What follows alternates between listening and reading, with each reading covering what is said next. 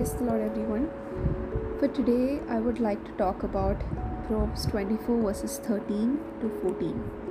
It says, "My son, eat honey, because it is good, and the honeycomb which is sweet to your taste.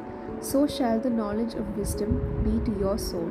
If you have found it, there is a prospect, and your hope will not be cut off." This is the NKJV version. So here, these wise sayings in this section of Proverbs tend to be a couplet of two verses. Here in the first verse, the father tells his son to eat honey because it is good and it is sweet to your taste. Honey here illustrates two blessings of wisdom. That one, it revives the soul, and two, it provides much pleasure. Wisdom also rewards one with certain successes.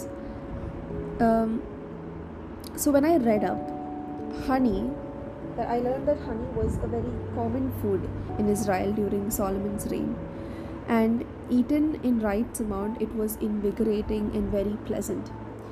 Too much of it would make one sick, but that is not really considered here. But here it says that its properties to rejuvenate and delight the soul are what he used to illustrate and exalt the value of wisdom. As we see here, honey is used as a metaphor for wisdom.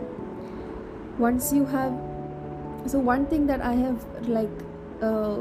dissected from this verse was that we can see is that once someone tastes honey, any other form of sweeteners or substitutes would not really come up to the mark as honey would taste, right?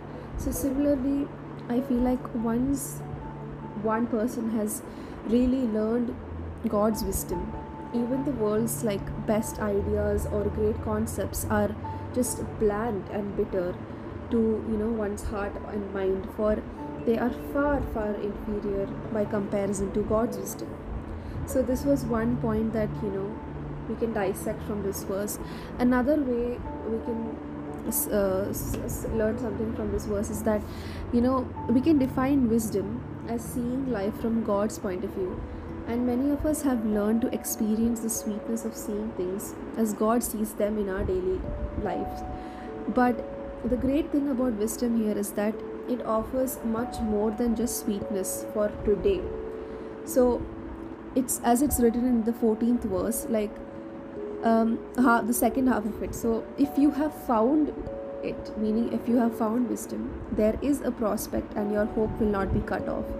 So our ability to find wisdom also offers us a future and hope that, as it's written, will not be cut off. When we read in Jeremiah 29 verses 11, future and hope are aspects of the plan that God said he has for our lives. So wisdom here empowers us to access that plan that God has for us. So it gives us much needed clarity and knowledge that we can always use to access the plans that God has for our future. So it is wisdom that sets us apart for a great life right now and also for the future. So I hope this was encouraging to you all. Praise the Lord.